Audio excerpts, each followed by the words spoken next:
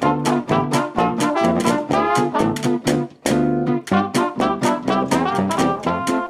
folks, this is Void Star Podcast series where we talk to the top class achievers in tech and take a peek at the secrets to their excellence.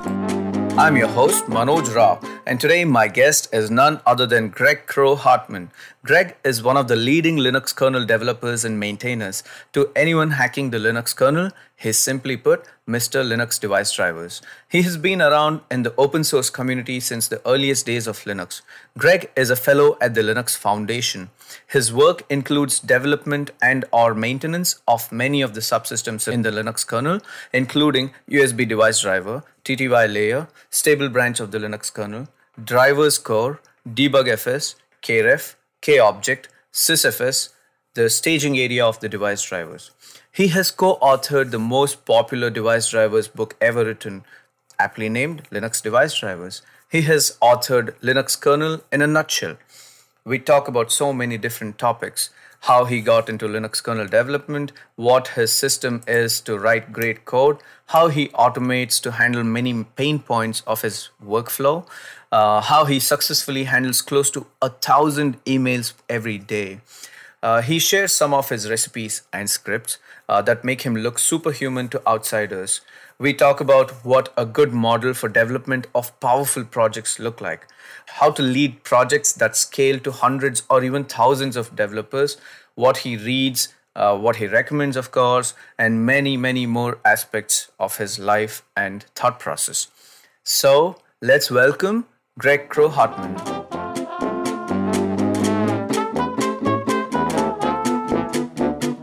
All right, welcome, Greg. Hi. Really happy to have you here. So let's first start off with introducing you. If you ran into somebody at a party and they don't quite know what you do, how do you introduce yourself? Right. So there's an easy one. I say, I'm a programmer. And they say, what do you do? And I say, have you heard of Linux? And usually now it's very nice. They say, yeah. It's like, I'm one of those people to do that. I do stuff. I make your mouse work. And they're like, oh, okay. I understand that. Okay. So that usually is that's a party discussion. It goes from there. And depends on how much they know about Linux. I can talk more about that. It's a lot better these days. A lot more people know what it is. And I can talk about other things I do from there. But that's usually... Given that it runs on at least billion machines worldwide now. I joke. We used to joke, hey, we're going to rule the world, take over world domination. Yes. And we did. Yes. So it's everywhere. It runs the air traffic control, the stock markets of all the world, everything. It's kind of scary. Well, it is scary. And should I say congratulations or well done? Or anyway, so that's awesome. And I have been a long-time Linux user, and I've been a long-time Linux proponent. Hey, you can pick literally any of my friends, and they would probably roll their eyes and say, which is Linux talk. And long before Linux was a thing. But I did not start earlier than you did, probably. First of all, when Linus probably released his source code, where were you? What was your time frame in terms of like what you were doing in life? So we're the same age, Linus and I think within a year. So we went to university at the same time. He ended up actually getting a master's. I squeaked out with a bachelor's. I think he was still in school when I had graduated. So I was off working at a company doing embedded work. I was a programmer. So I missed the announcement on the internet. I didn't see that. A few years later at a different company, we were using Oracle on SCO, on a SCO machine, an x86 machine, and it was horrible. It worked okay. And then Linux Press, Oracle came out with a Linux version. And we're like, hey, let's try this. So we took a server that we had, threw it on there, and the same exact hardware worked wonderfully. We're like, this is amazing. This is crazy. So the problem is the operating system, it's not Oracle. We didn't blame Oracle for that. But we didn't have any support for it, so we couldn't use it in our product. So we couldn't use it. Which version was this in? I don't know what it was. It was in the .9 days. And I took Linux home. I had a version of Caldera, so I rebuilt the kernel. Took a day on an old machine. My brother-in-law was living with us at the time too, and we both messed around with it a little bit. And I put it on my own machine. So I had a dual boot machine, and I started using it for a while. But I never contributed back. For that was many, many years later. I started contributing, but I started using it. It was fun, so I started using it. Awesome. That was like that was mid-90s. Mid-90s. Yeah, that's about the time I think he released like the first version. Yeah, so whenever Oracle came out with their first release. Right. So that's good. Right. So you said you were a programmer before that. It sounds like you liked messing around with new things. So what was your background before that in the sense you were full-time embedded programmer? Yeah, so out of college, I was a kid. I was a programmer when I was a kid. My parents bought a computer.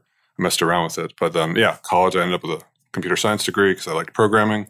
And I was working for an embedded company. So we did printers, so barcode scanners, the barcode tags, the tags for the barcode printers for your luggage at airlines. That's what we did, printers like that. Nice.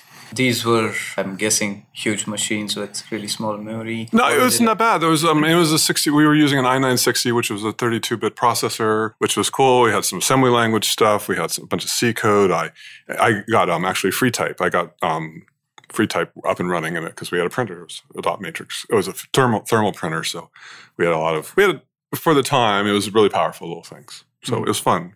32-bit processors. We had some 16-bit processors, and then I programmed 8-bit processors, and I was doing USB firmware for the device. And there's one processor that has 1.5 registers. Yeah, it's an 8-bit processor, so you have a 1 8-bit register and a 4-bit register. Wow, that's all you get. But you can do a mouse. You can do a USB mouse with that. You just get the pose X and Y. Yeah, you just barely. Yeah, you can read some little A to Ds and stuff like that. So I mean, USB when it came out was meant to be so you can make a mouse under $1. So that's why the USB protocol looks the way it is, and that was. So I was doing USB firmware, and that's how I got into Linux development because I had to test my firmware on all devices, or I wanted to test it on all operating systems, and Linux didn't have really a USB subsystem at all in the kernel. Right. There was a big one outside the kernel that was hairy and messy, and the developer was a student from Spain, and he was working on his own. And then Linus said, "Hey." He was working for Transmeta. Here's a OHCI. Here's a USB 1 controller driver. Let's go from here. And people jumped on it. It barely worked, but you put something out small, you don't put something out that's huge. And I learned that lesson very early there. And then I was like, hey, I can contribute here. And I found a little bug fix. And he took it. It's like, hey, this is great. So then you go from there. And that was fun. So I submitted a few patches, got that in. And then I'd read the Linux device drivers book because I was doing embedded work. And my wife and daughter, who was one at the time, we're going away to visit a friend. She's like, hey, you should write a driver this weekend. You've always talked about that. I'm going to be gone, no distractions. I was like, okay, I'll do that. Mm-hmm. And I did. I wrote a driver for a USB to serial device that I had, and I submitted it. And I was like, instantly, I got feedback that said, this is wrong. What about SMP? I'm like, what do you mean SMP? I don't even know what multiprocessor stuff is. And it was amazing because I know as a programmer, I always wanted to learn from others and get better at it. And this is the best way of reviewing your stuff out there is. Yeah. And you're putting your stuff out there with your name on it. It's scary, but you have to let go of your ego. And if you let go of your ego in that way, everybody's trying to help you out. And it was fun. It was fun. So I submitted that, and so this was the driver for a USB to serial. I think it was the handspring Bizer, old Palm Pilot-like device. It was USB. So I got that working. Okay. So that grew into a USB to serial subsystem. I wrote a few drivers as a consultant for some companies that wanted it. And then I found there's a job offer in Portland, Oregon. I was living outside of Portland. And I realized that more people were using the stuff I wrote for free than anything I ever got paid for because my companies, they didn't do that well that I worked for.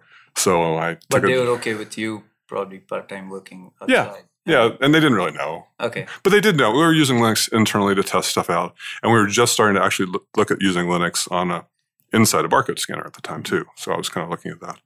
Then I left. That's awesome. But I got to do full-time Linux work. You would say your first interaction in terms of like Linux software community was via a USB driver. With the USB drivers, yeah. But since then, I can't even list the subsystems or all the aspects of Linux that you have not touched really. Okay, let's list it out. Let's try. All right, so let's see. What do I have? So I helped write the driver core with Pat Moschel. Yes. I was at IBM at the time. He was across the street at OSDL. And that was a fun time during the 2.5 kernel days. So I ended up maintaining driver core, sysfs. I now maintain the TTY layer and serial port drivers layer because nobody else wanted to do that. What else? So other driver stuff, miscellaneous drivers, character drivers, USB, of course. I've given some subsystem away. I used to maintain PCI and I2C. Staging. Staging. Staging is where all the crappy drivers come in and people learn how to clean things up and get it working. So that's really good. I don't know. I made the joke last night at the party we were talking. You know you're in trouble when people send you patches and you're like, no, send them to the maintainer. And they write back and says, no, you are the maintainer. I'm like, oh, okay, I didn't know that. Yeah, I maintain a lot of different subsystems. And, yes. And among other things, you're also responsible for releases. Yeah, I do the stable kernel releases now. Yes.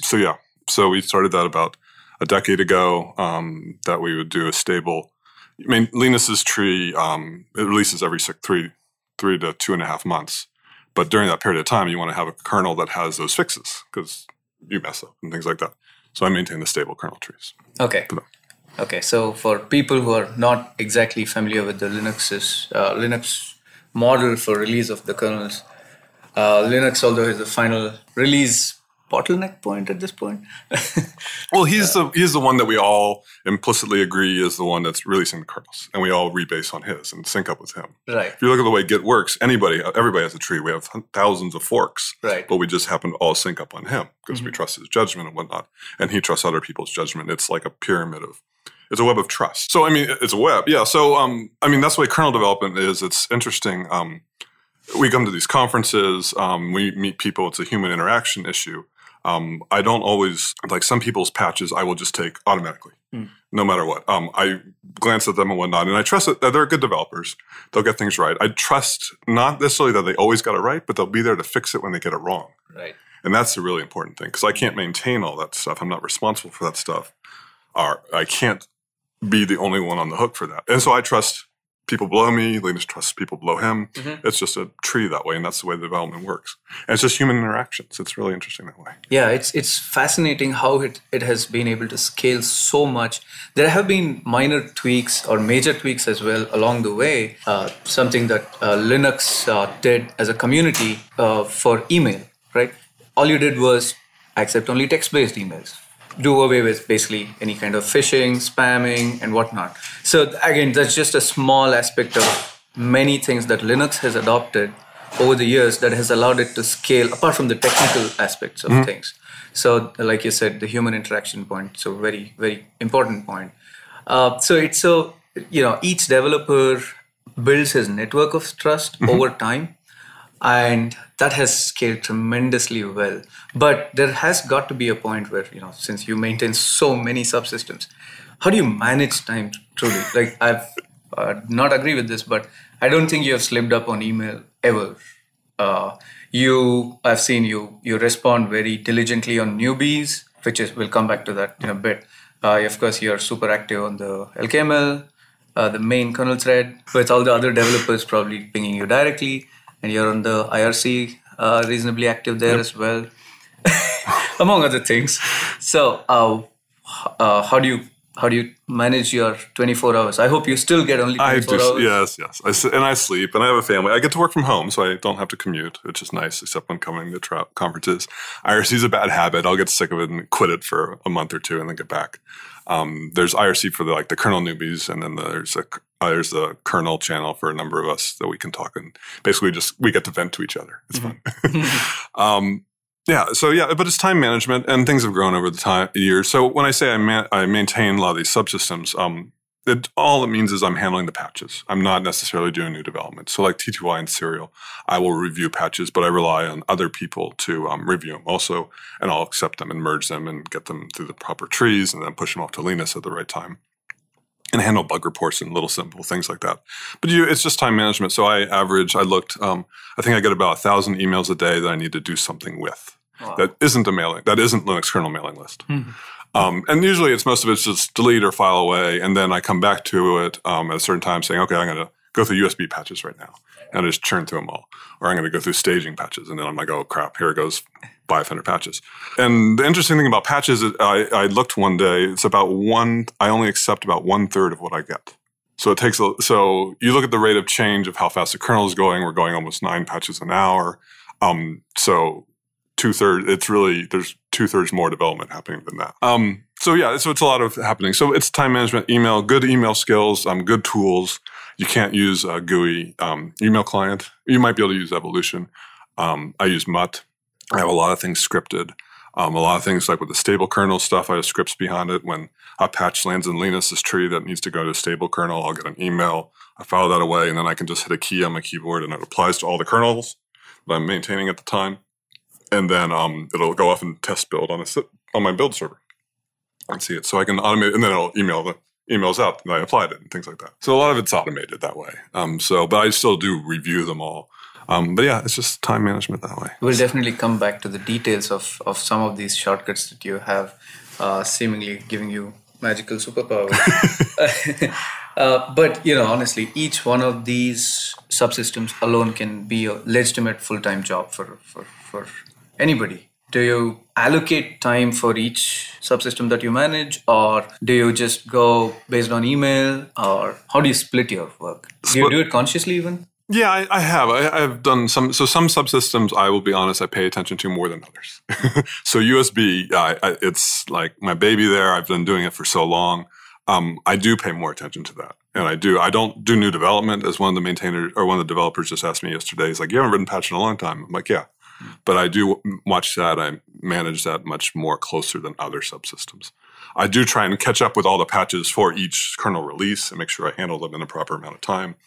But yeah, and I file things away. So I'm like, I'm not going to end up doing patches today. I'll just file them off into a mailbox. And then like once a week, I'll sync up whatever. And then during this merge window we have, we're not allowed to add new patches to the tree.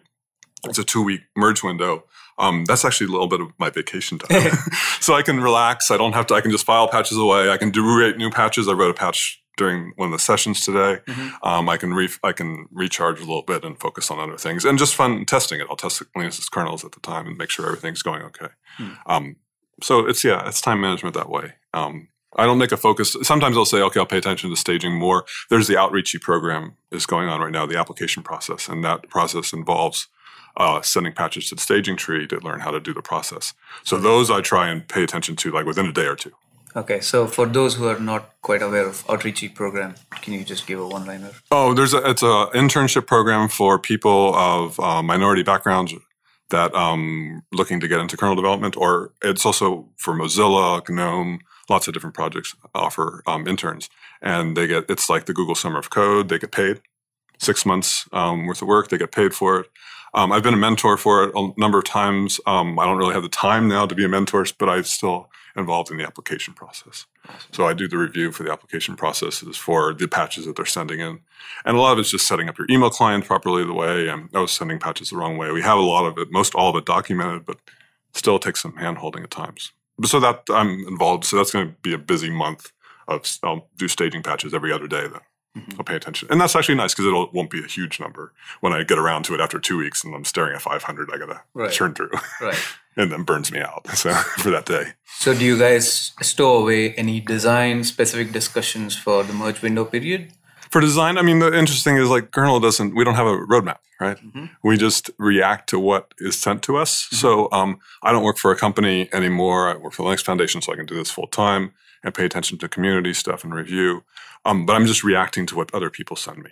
So sometimes I'll carve out and say, okay, today, this is a new subsystem. I'm going to spend a couple hours and review their new patches because it's a new subsystem. I know the common ways you mess with the driver core or you interact with the driver core. So let's spend some time and provide some good review. So I do carve out that, but having to carve that out is hard.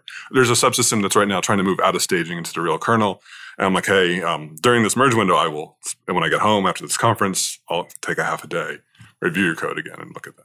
Nice. Or maybe I'll do it on the flight back. That's actually really nice. But now there's Wi-Fi in planes, so I get distracted and read email. I shouldn't be. So, yeah.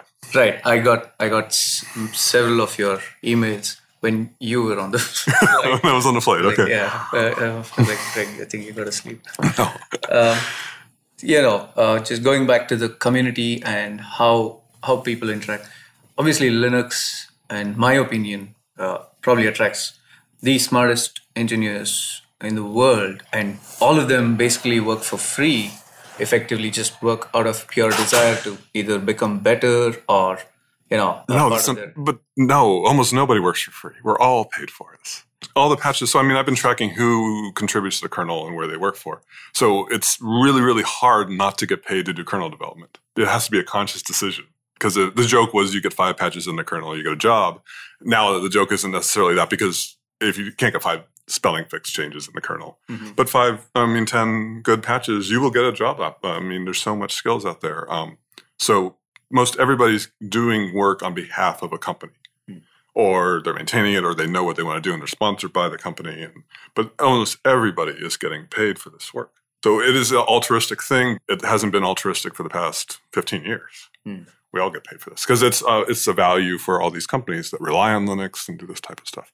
When I was at SUSE and worked on the kernel team there, we had a rule of 20% of your time had to be upstream. You had to work, and that was good so then you could just do whatever you want. And usually it was maintaining the subsystems you're responsible for. So companies do sponsor people that way a lot. And Red Hat has some rules like that too. Red Hat has some positions where it's 100% upstream, which is great. And it helps them out and things like that. So we're all getting paid. So it is that way. Yeah, that's a good point, especially John's presentation from yesterday at the Plumbers Conference highlighted that. But he also highlighted something that was also important for Linux to scale further, even now. Maintainers. Yeah, maintainers have always been. He put a quote from me. I was like, I remember saying that. It was 2006. I said, we need more maintainers and time for that. It's hard. So what is your opinion in terms of how amount of maintenance work has changed over the years? I'm pretty sure you'll have to deal with more number of patches with Linux getting more developers. Well, it depends on the subsystem, right? And depends on the area. There's lots of little tiny areas that, you get like 10, 15 patches maybe. Or if nothing's going on, you just need to make sure things work, or it's not a lot. So if you're a maintainer of a tiny subsystem, you can be one if you submitted the original code. But if you're under one that's like doing under heavy development or heavy churn, it's going to take more work. Even look at SCSI, which has been around for forever. We need an active maintainer to keep up with the new changes and with the APIs and new uses.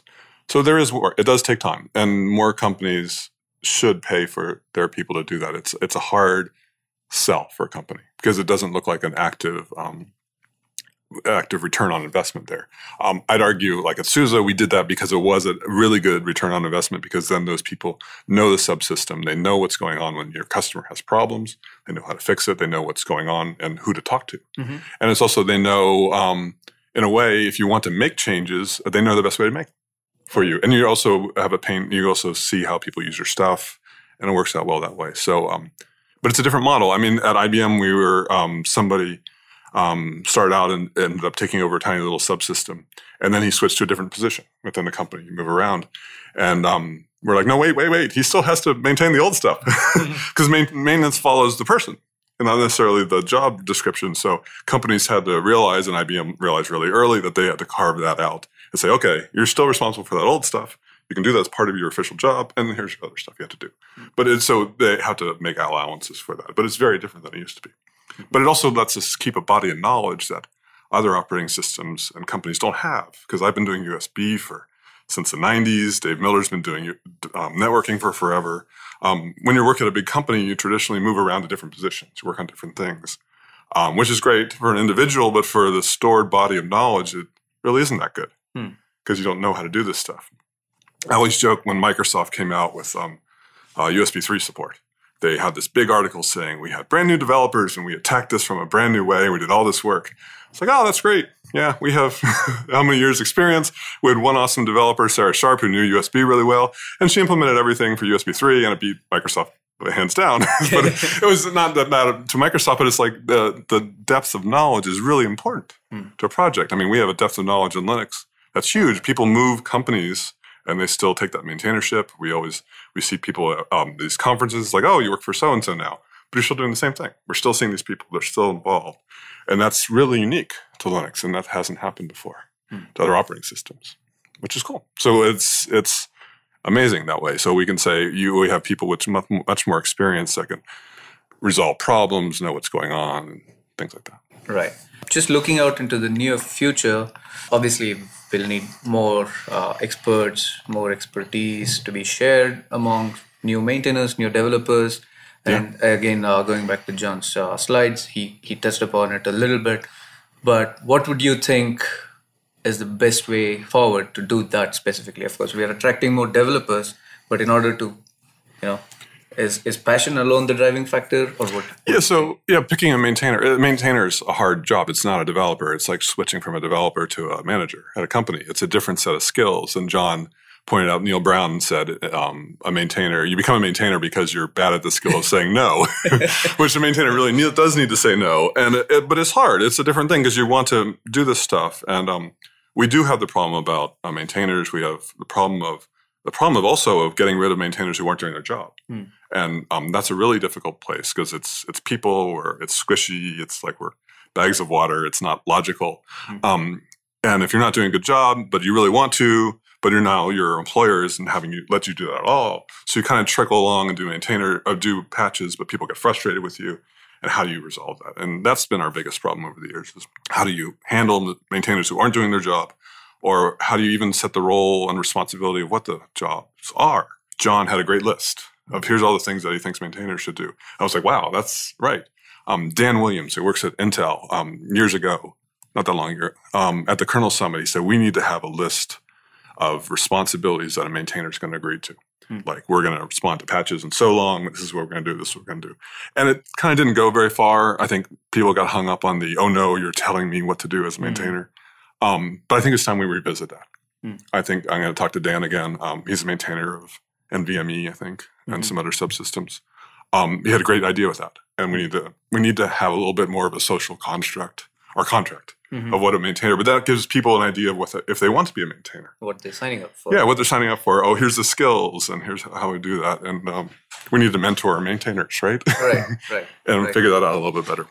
So John's talk was great. I mean, as a kernel development community, we do revisit, we try and bring up what are we doing wrong every year and how to revise it and tweak it over the years. And we do it. And being self-reflective is very important. Self-critical is really important. So I know he was a little nervous that people were going to get, oh, you're criticizing us. But no, that's good. I was like, this is what we need.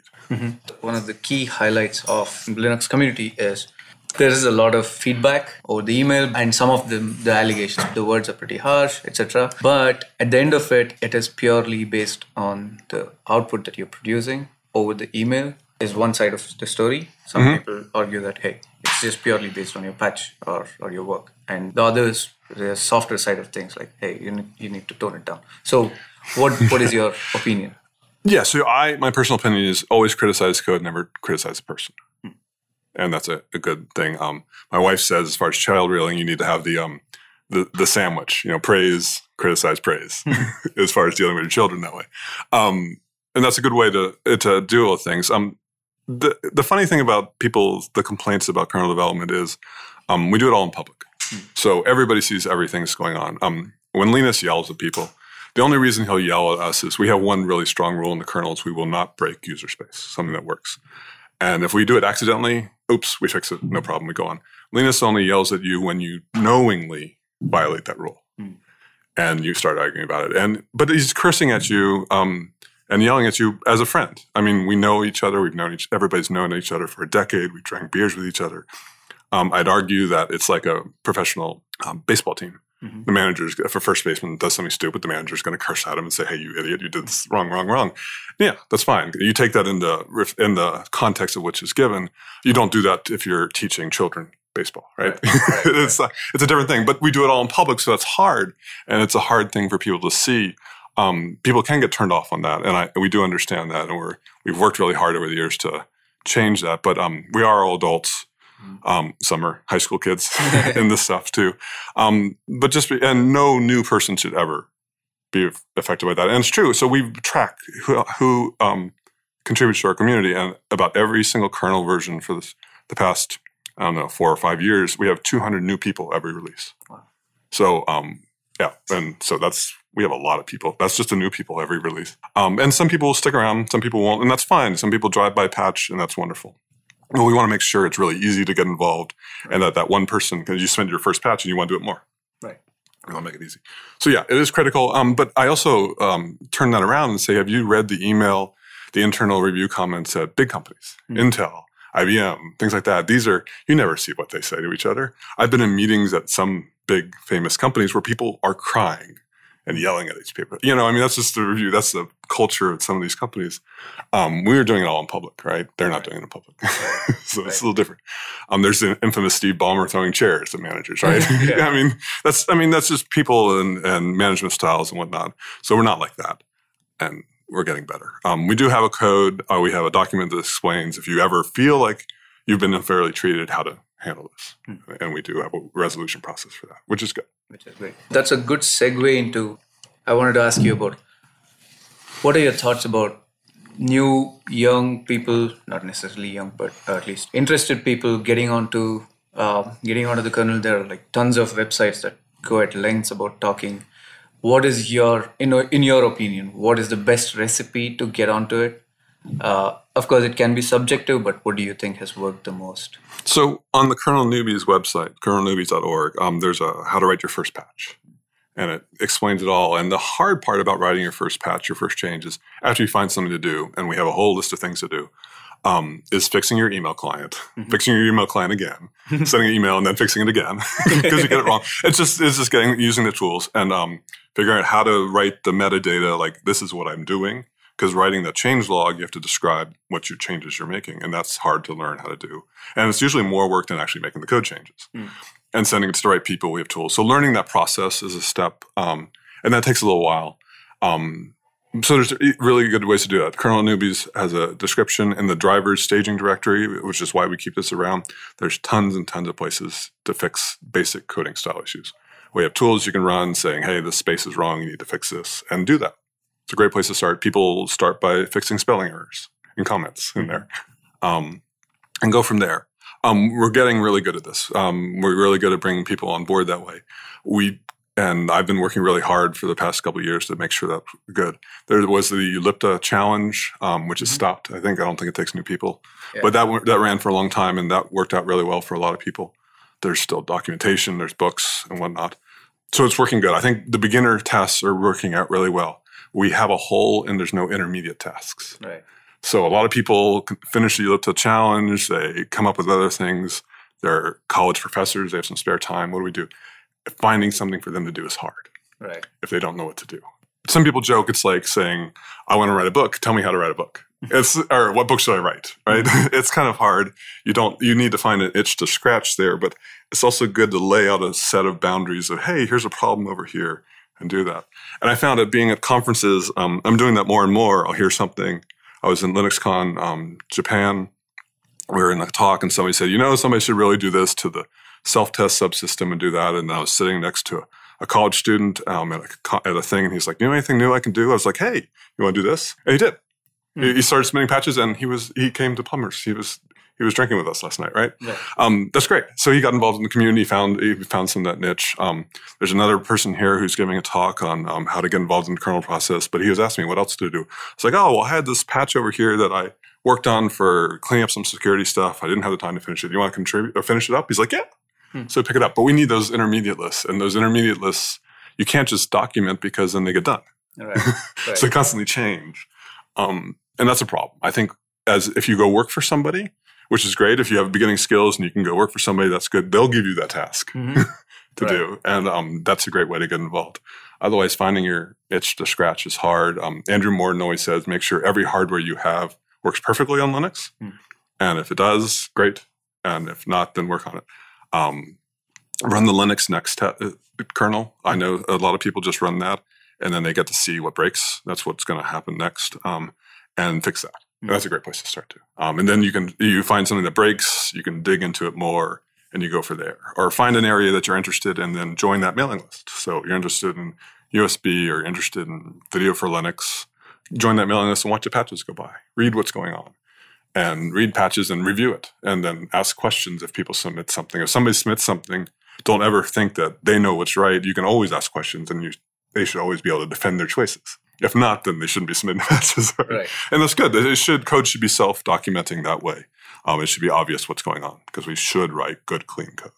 We should. And there are pretty clear guidelines about at least starting off with kernel coding guidelines. I know it's mostly style-based guidelines, but that still gets you in the mindset for writing good kernel code to begin with. Coding style rules are there for a reason. It's your brain. So, I mean, it doesn't matter what the coding style is as long as everybody follows the same thing, because then your brain, they've proven this, the brain takes that metadata away, that indent style and whatnot, and you just see the logic behind it. And after you stare at it and you're used to that, and once you get used to it, you're fine. Switching between different projects with different coding styles is hard. It messes with your brain. Like I could never handle seeing the GNU coding style again. It's just, it hurts. So I have to look at glibc. But yeah, so coding style, we have the rules there. We've documented over the years all the stuff. We have a ton of documentation to read. We have a ton of documentation on how to submit a patch, how to submit a revision to a patch, how to do all that stuff. It's all documented. Yes. Which is good. But we also don't, but documentation is an area where we can never seem to fund a full-time person to do.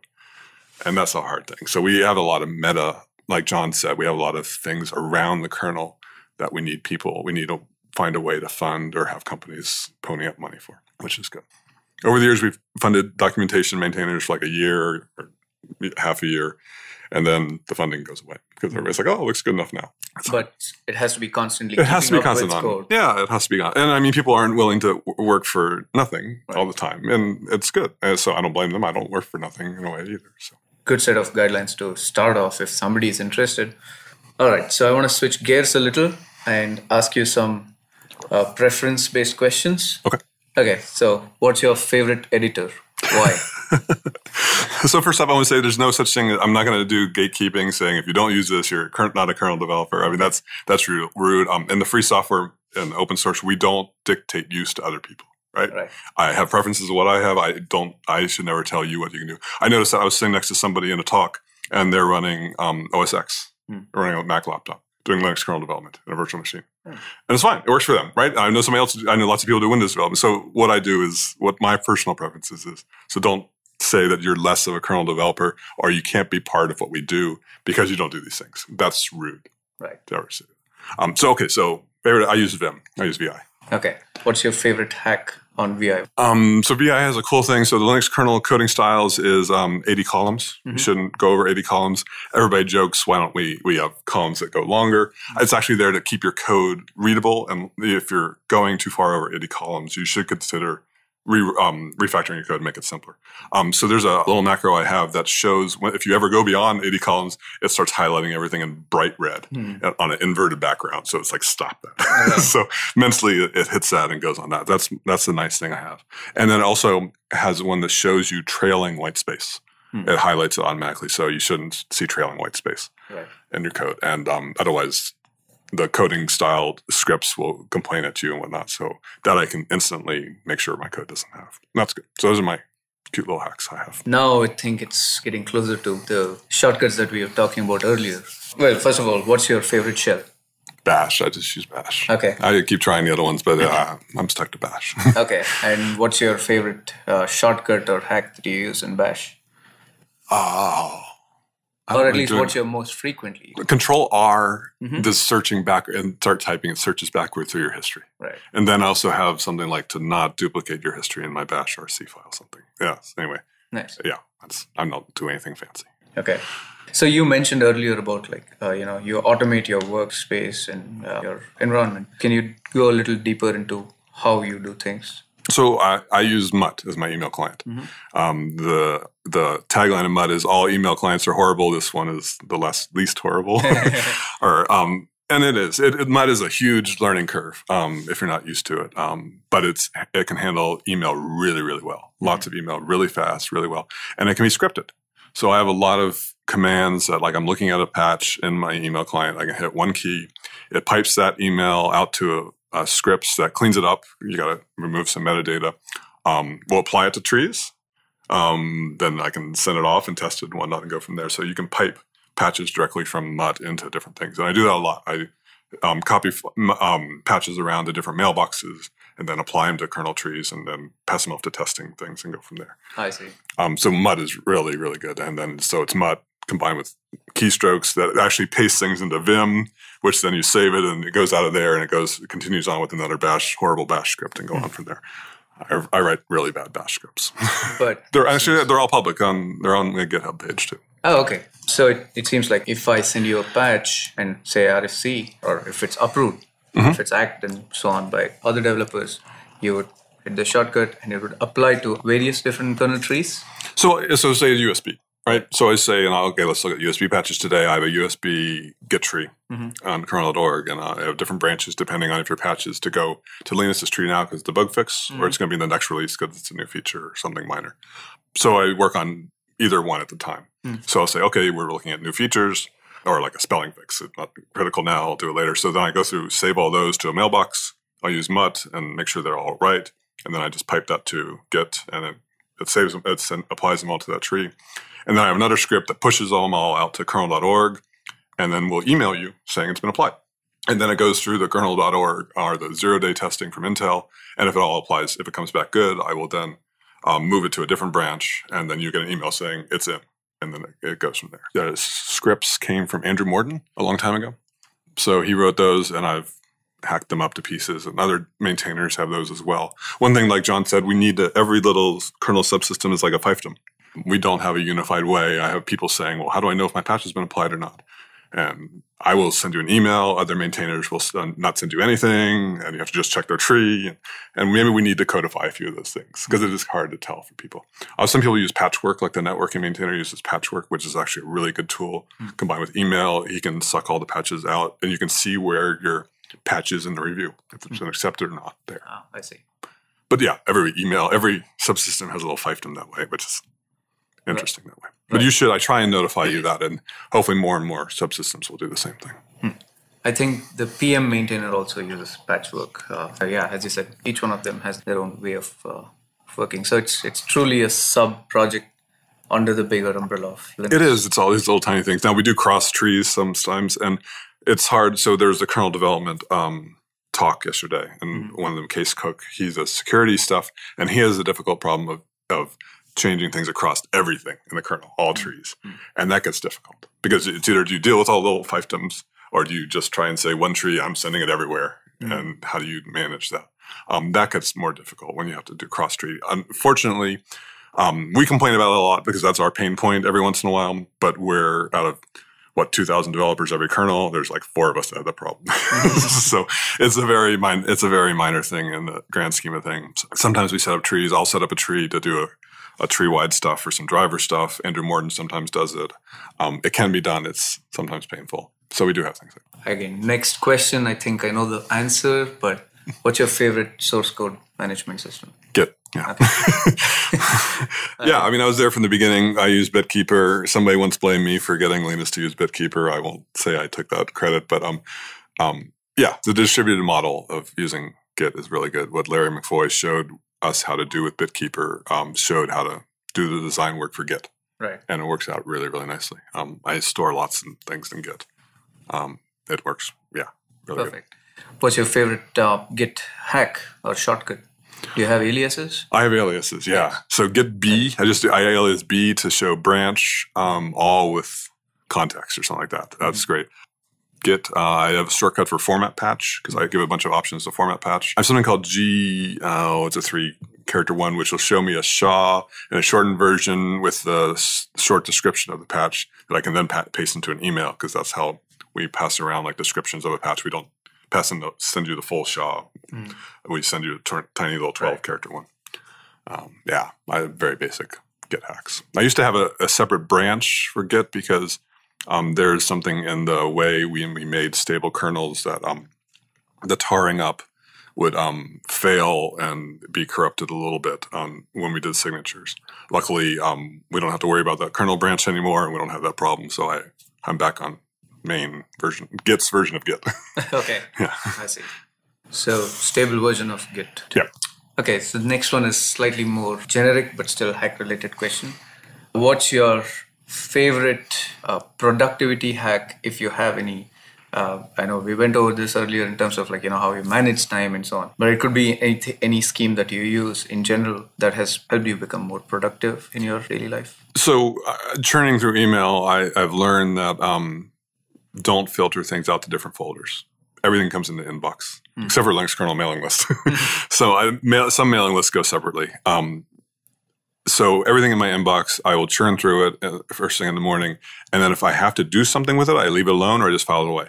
And I move on to the next one. Do I have to do something with this? Yes, no, yes, no, yes, no, yes, no. And that makes it much easier. Then I can come back later in the day or later in the week for patches and go back and review all the USB ones. Or then you carve out the time to do that. But if you're constantly having to switch mental state between serial ports, USB, this, or just responding to a bug report, that's hard. So yes, no, yes, no, yes, no.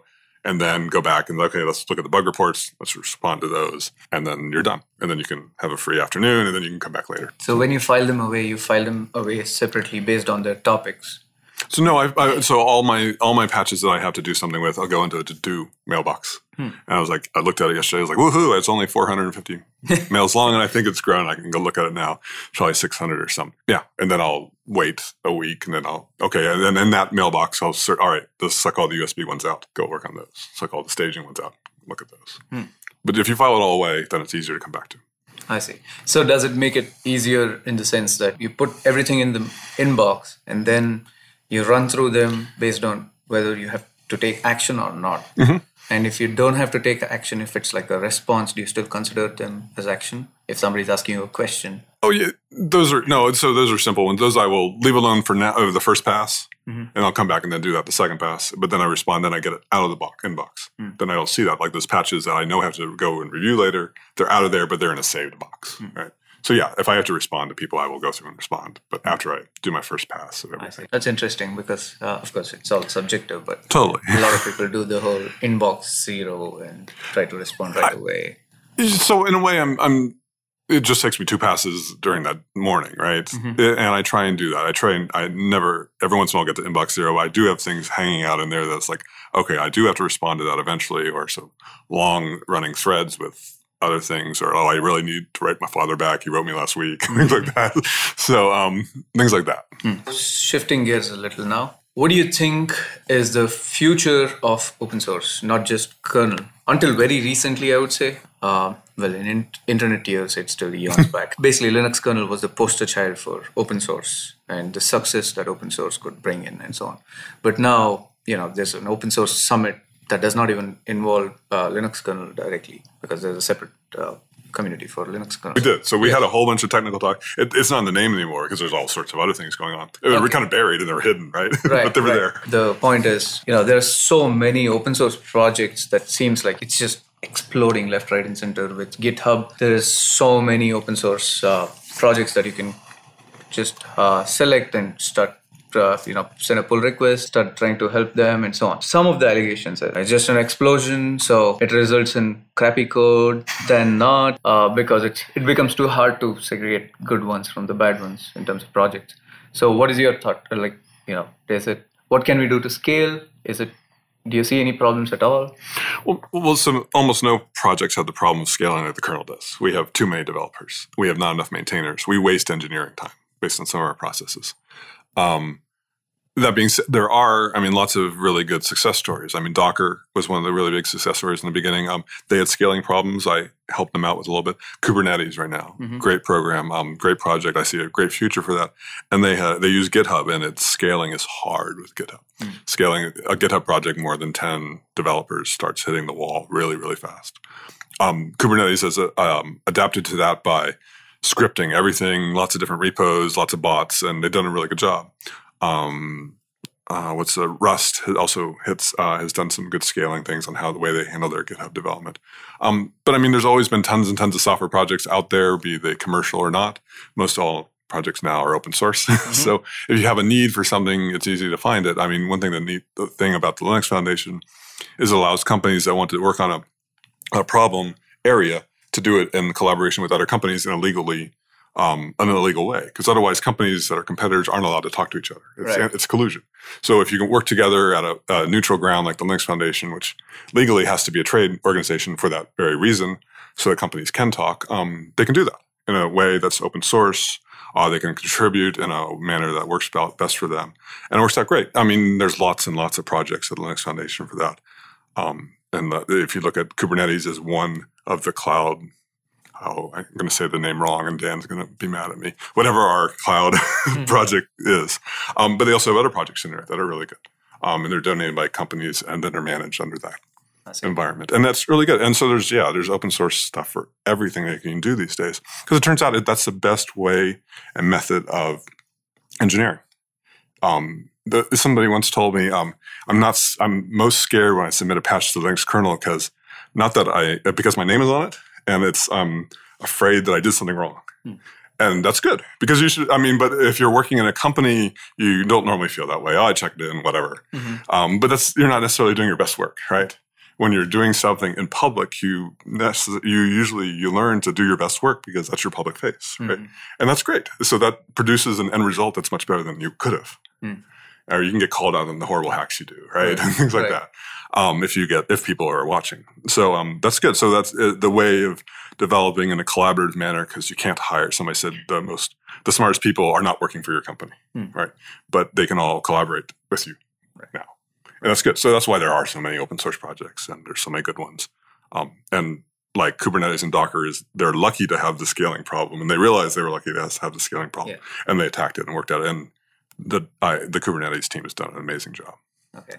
That reminded something that, there are two models for development. One is where the modern ways, try a few things, keep testing. When you come up with ideas, just try them out incrementally versus come up with your best possible code before you put it up for review. So there's Erlang's ways, I guess, the latter, or any functional programming language kind of forces you to. Yeah, you have to do it all at once. Yes. When you're working in private on your private branch, what's your method of attacking problem? Do you do any incremental build-up work, get the infrastructure ready, get any communication buses going, or do you do your best to get the final version and then start testing? So I actually wrote a chapter in a book about how so the incremental development model produces the best end result as long as you're getting feedback along the way. So in the kernel, in the Linux driver model, Pat Michelle and I had an idea of what we wanted to do, and we started tracking that. But you had to do, for the Linux kernel, every single commit you make to the kernel has to build. You can't break anything. Right. So you have to break down your work into logical tiny pieces, and you have to make it so that your change only does one type of thing. So by virtue of that, other people can review that. And when we were starting to do that, some other developers, Alvaro, saw that work, and he said, hey, I can take that work and make it applicable to even more of the kernel. And he revised it and made K objects, and we took over most of the kernel, and we unified it. And that was something we had never thought of. So by the virtue of us putting things out there in tiny pieces and doing extra work to do that, the end result was other people could collaborate, remix it, and help us that way. So it's a great development process. That being said, a lot of the times you don't know what you need to do, right? You know an end result. So when you're doing something big, a lot of times most people do on the kernel is you do a whole bunch of work, you hack it all together, and you get it working for yourself. And then you step back and say, okay, that's the end result I want to get to. How do I get there from today? So then I start breaking it up into tiny pieces and see if I can get the end result. What usually happens is your end result doesn't look like the end result, but you've made something better. So then you submit 20 patches that does this. And by virtue of submitting 20 patches, people can say, hey, patches 1 through 5 are fine, I'll take them. And they merge those. Patch 6 and 7, you need some more work on, and the other ones we'll get to later. So you're like, great, somebody took part of my work, I can revise and revisit, and you go for there. And then the end result becomes even something better that you didn't even remember. So it's, and it takes more engineering time to do that. I say we waste engineers' time, but the end result pays off that way. But sometimes you need to know where you're going to go. Right. So you need to validate the idea. Okay, is this going to go? In the kernel development, we don't talk about ideas, really. Very vaguely will we ever say, hey, wouldn't it be great if we did something like this? Code talks. Because by implementing something, that's when you see if that would even work or not. And then by breaking that into tinier pieces, you see if that even makes sense to do or not. So it's that incremental development process. It seems like it takes you longer to get there, but in the end result, it usually is probably either the same or less, but your end result is even better. And that's one reason open source has done really, really well too. Right. So it kind of acts like an early filter if you actually try to break it up yourself and actually implement it before proposing a new idea. You would have gone through some of the obvious problems that you would see right away. Yeah. So sometimes, so breaking things up into tiny pieces before you know where you're going to go isn't a good idea. People are like, you're like meandering. What are you doing here? And you can say, okay, here's my meta idea, but here's these 20 patches. Look at the end result. But here's how I got there. Like your old math professor would say, show your work on your problems for proofs. Right. that's when you need to show your work. Right. That's awesome. And also, you mentioned something about book that you read that prescribed something. What are your favorite technical books that you go back to, either reading or referring or refer to others, recommend to others? So when I first started programming out of college, I read a book called Code Complete, and that was amazing. It's a little bit dated. They revised it, but the ideas behind Code Complete are really good. It tells you the methodology of programming with scientific studies and the backgrounds of how you do things, why we do things like coding styles, why that matters on your brain. I strongly recommend it. It's a little bit dated, but it's a good book. Then there's the other traditional, the Mythical Man Month book. That still holds up pretty well on how projects run, how you can't just throw more people at a project and they'll do better. We seem to have, with Linux, not necessarily proven that one isn't necessarily true, but it is true. Mythical Man Month's a great one. So those are good. Managing People, there's a book called Managing People by Michael Lopp, who writes a really good blog. When I had to start managing some people and developers, it talks about how to do that in a good way. And I really recommend that if you have to do that, especially actually even dealing with open source, because you're dealing with people. And people, like I said, are wet, squishy bags. They're not logical. You have to learn how to interact with people. You can't just program in a corner and not talk to anybody. Even if you work for companies, they don't usually like that. So knowing and understanding how your manager approaches things is good. It also is good to say, is my manager any good or not? I've had managers over the years, I'm like, okay, what would so-and-so do? And I'll go do the opposite. Or so-and-so was amazing, and things like that because of those things. So those are really good ones. And then a fun technical book. We happened to be talking about this last night. It's the Ugly Fish book. Or Deep Sea Secrets. Deep Sea Secrets, yeah. It's called the Ugly Fish book because it has ugly fish on the front cover. It's like bright orange or yellow. Bright orange and blue fish. Yeah, it's horrible. I remember reading that a long time ago, and that was one of the few books I saved. The C language, I use it every day for the past 20 years, but still finding crazy things in it. But that book is amazingly fun, and it's good. I think did they update it with some I'm not too sure. I still have the same copy. Yeah, so do I. But that's a good book. It's a really easy read, and I strongly recommend that. Awesome. You mentioned a couple of blogs that you read often. Are there any blogs, or apart from, I guess, Linux Weekly? Yeah, Linux Weekly News is the best thing. I mean, so the Linux kernel mailing list is 400 or 500 emails a day. The dirty secret is nobody reads it. We all filter it, except maybe Andrew Morton. He might read that all the time. We don't know. So John and Jake and others there have done a really good job of reporting on the common issues that are going on in the community, what they're doing. Pay for the subscription. It's well worth it. Linux Weekly News is great. Rands and Repose is Michael Lopp's thing for managing people. The normal technical ones like Hacker News I'll get sucked into. Political news I try and stay away from, but that's a dumpster fire right now. Okay, so something slightly related to your mental model question again, going back to that a bit. You use any known methodologies or any kind of hacks like, mind mapping, or do you keep like notes of what you have to do over time? Because your life is kind of driven by emails that come. Yeah, I'm really, really event driven. And so, being event driven is, I'm driven by my inbox, what I save there or what I need to do for my to-do directory. So being a maintainer, and what I do is I don't have a lot of projects in which I do a lot of long-term work. But so like Dave Miller said it best, maintainers are like editors. We used to be developers, or used to be a writer like that. If you're an editor, you tell other people what to do, change this here, modify this here, and go on. And because we used to be a developer, we also have our little side projects, right? So I had a side project I did with Google for a while, doing the gray bus subsystem for those phones, for RF phones, which was fun. So I got to work on a project there and contribute new code, and now it's merged in the kernel, which actually need to clean up some more too. So we all have our little side projects, which is fun. So you have a side project you can work on every once in a while.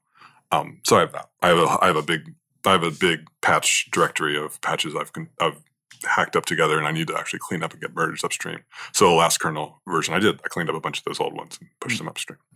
But I don't have anything like mind maps. I know people that swear by those things. You're coming up with new ideas and things like that. Or notes. I have a to-do file that is usually out of date, but no, I don't. I'm inbox driven. Okay, you're debugging something. What would your methodology be? There's rubber ducking, where you just talk out about rubber ducking is awesome. It's good, yeah. And for those of you who don't know, it's you explain the problem to a rubber ducky that's sitting on your desk, and you explain it. It's best when like you have children that come and say, "I have this problem. Like, what is it?" And they start saying it out loud, and they're like, "Oh, okay, never mind." No, yeah, rubber ducking is good. But code, you usually try and step back and see what is the problem. And then that's just debugging methodology, how you debug things like that. And the kernel now has really, really good debug capabilities, of which usually I don't use because I don't remember that it's there. And I default to print K, but ftrace is there, is really good. And there's perf is good for finding performance issues and seeing where the code is actually spending time. Right. And then you default to print K. Right. But your virtual machines are good. Usually since I'm doing work on drivers, I need to talk to hardware, so I can't use a virtual machine, unfortunately. So crash the laptop. Yeah. So see what that is. Okay, did it boot? No. All right, let's try this one. Oh, did it boot? Yes. Okay. Go on from there. Yes, rubber ducking is awesome. I've talked to many other developers before, and everybody basically eventually did a version of it, wouldn't acknowledge it right away.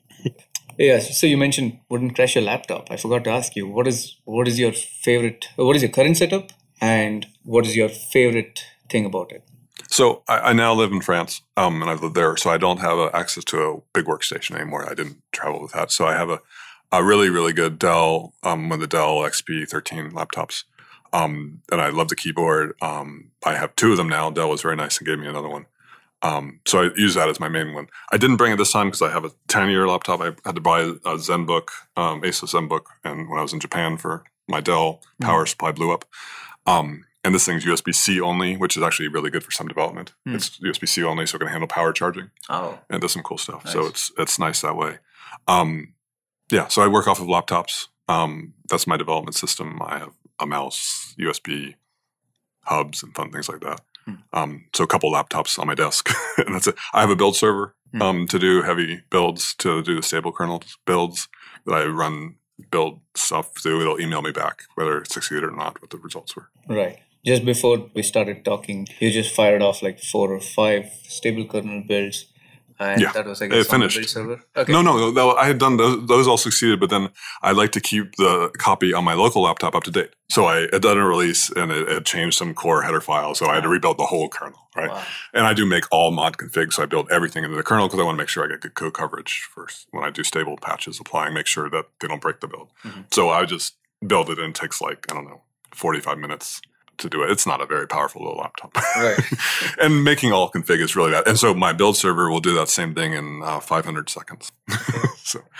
All right. So if you had a choice, let's say, forget all the practical limitations, what would your dream setup be? A dream setup. So I have a real keyboard. I have a keyboard with mechanical keys at home. I have that. So good keyboard, a good Philco keyboard with some good keys.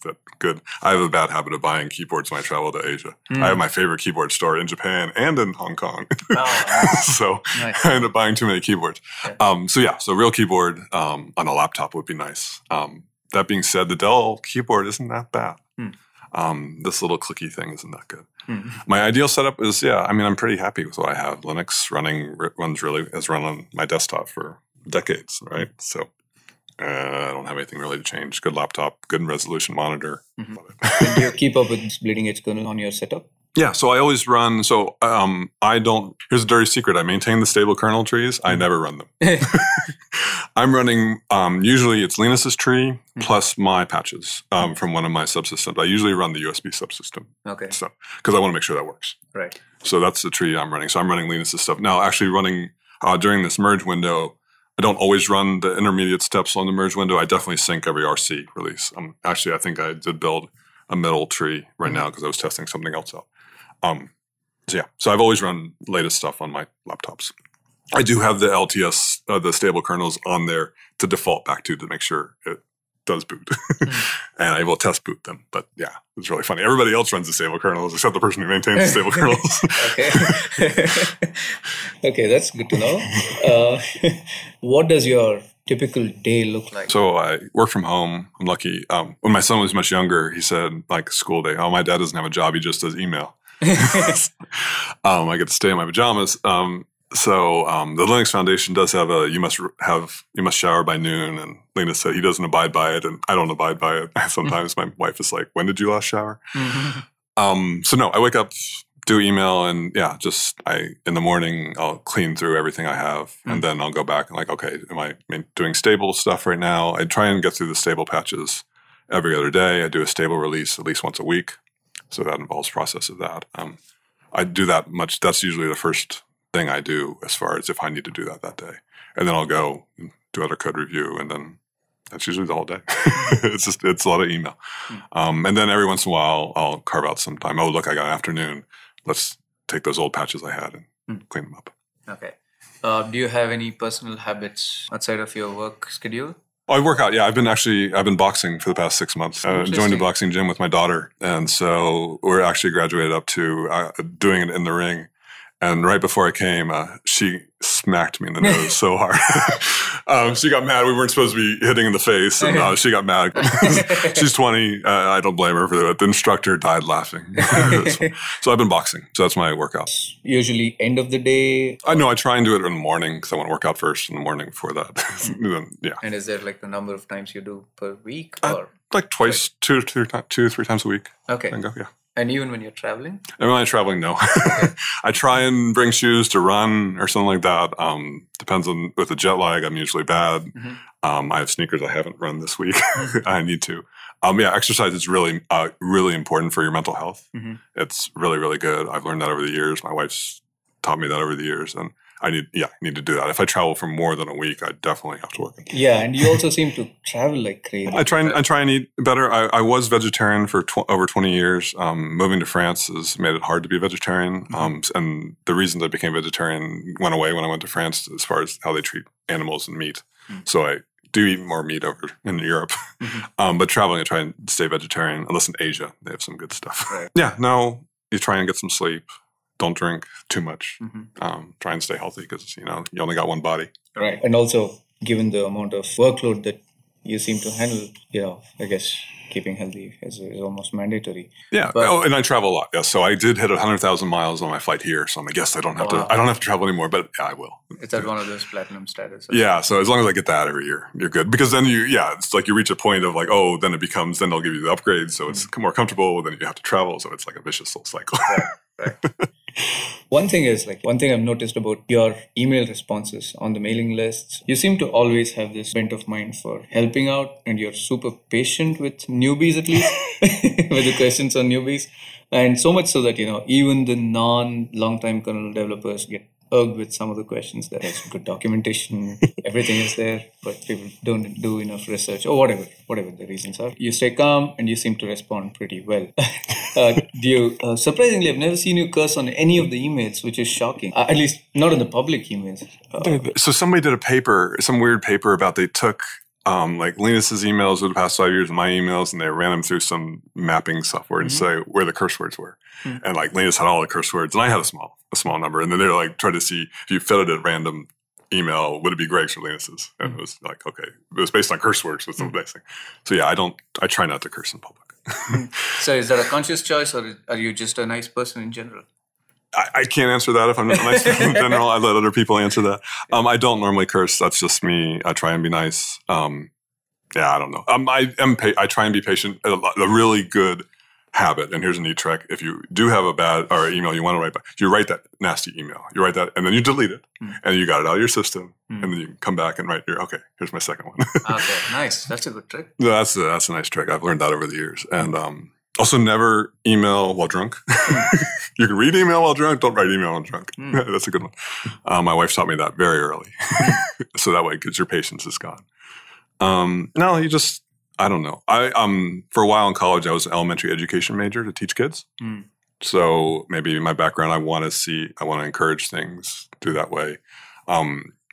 Raising my kids, it works much better, like the attachment parent method of praise versus the stick. It works out better in the long run. That's just the way I approach things. Linus gets mad at me for being too nice. And that's a fair enough criticism. And part of being a maintainer is you have to say no. It's hard to say no to people. You do have to say no explicitly sometimes because you don't want to string people along. And we have had cases where if I reject your patch, you think, or I criticize in some way, you take that as the idea is okay, let me go fix it and come back again. So sometimes through email, you have to be harsh and say, no, stop it. This is what you need to do. And Linus does that very well and says that. And he's had to learn that. He's said over the years that way too. I need to do that better. There's one subsystem right now with one maintainer that I do have to be better because I feel like he's spinning his wheels a lot. And I just have to say, stop it. this idea isn't okay. Go back and do this in a different way. I do it at times. I do have a very tiny kill file that of email. That kill file is the old style of I won't ever see the email if you send it to me from that person. Usually those are people, they are people who submit patches that aren't any good. They're just like cleanup patches. They should be doing more than just cleanup patches, and they don't take any feedback. So I know if I actually review them or say something, they won't actually change.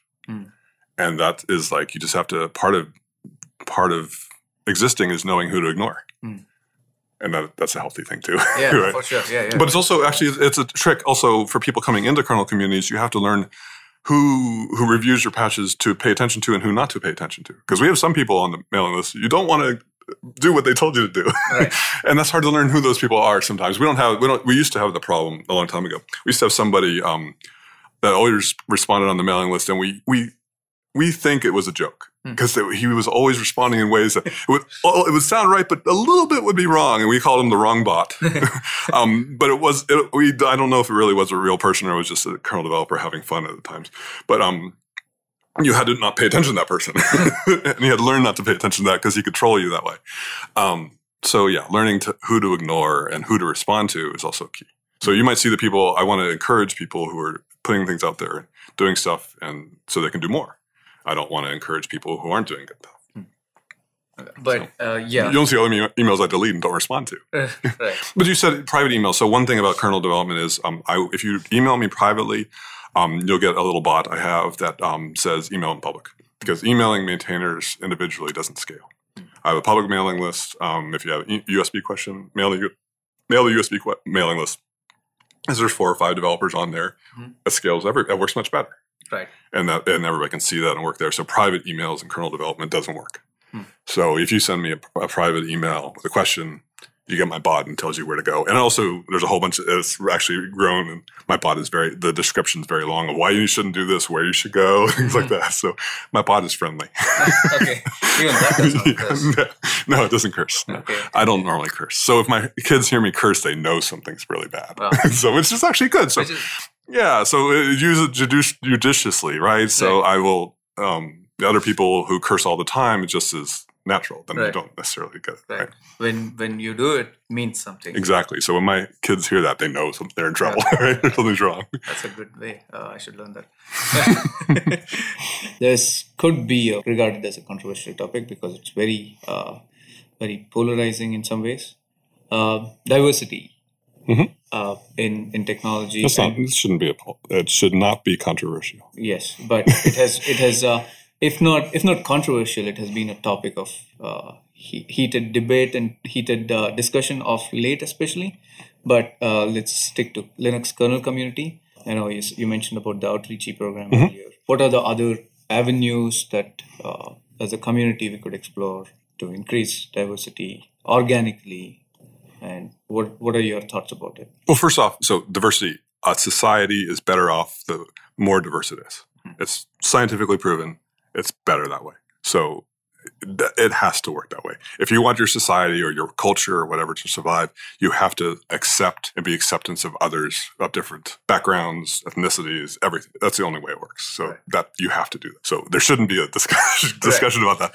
And you can't be tolerant of intolerant people. That will destroy your community because that is not an acceptable thing. So that's the only thing you're allowed to be intolerant of, intolerant people. Right.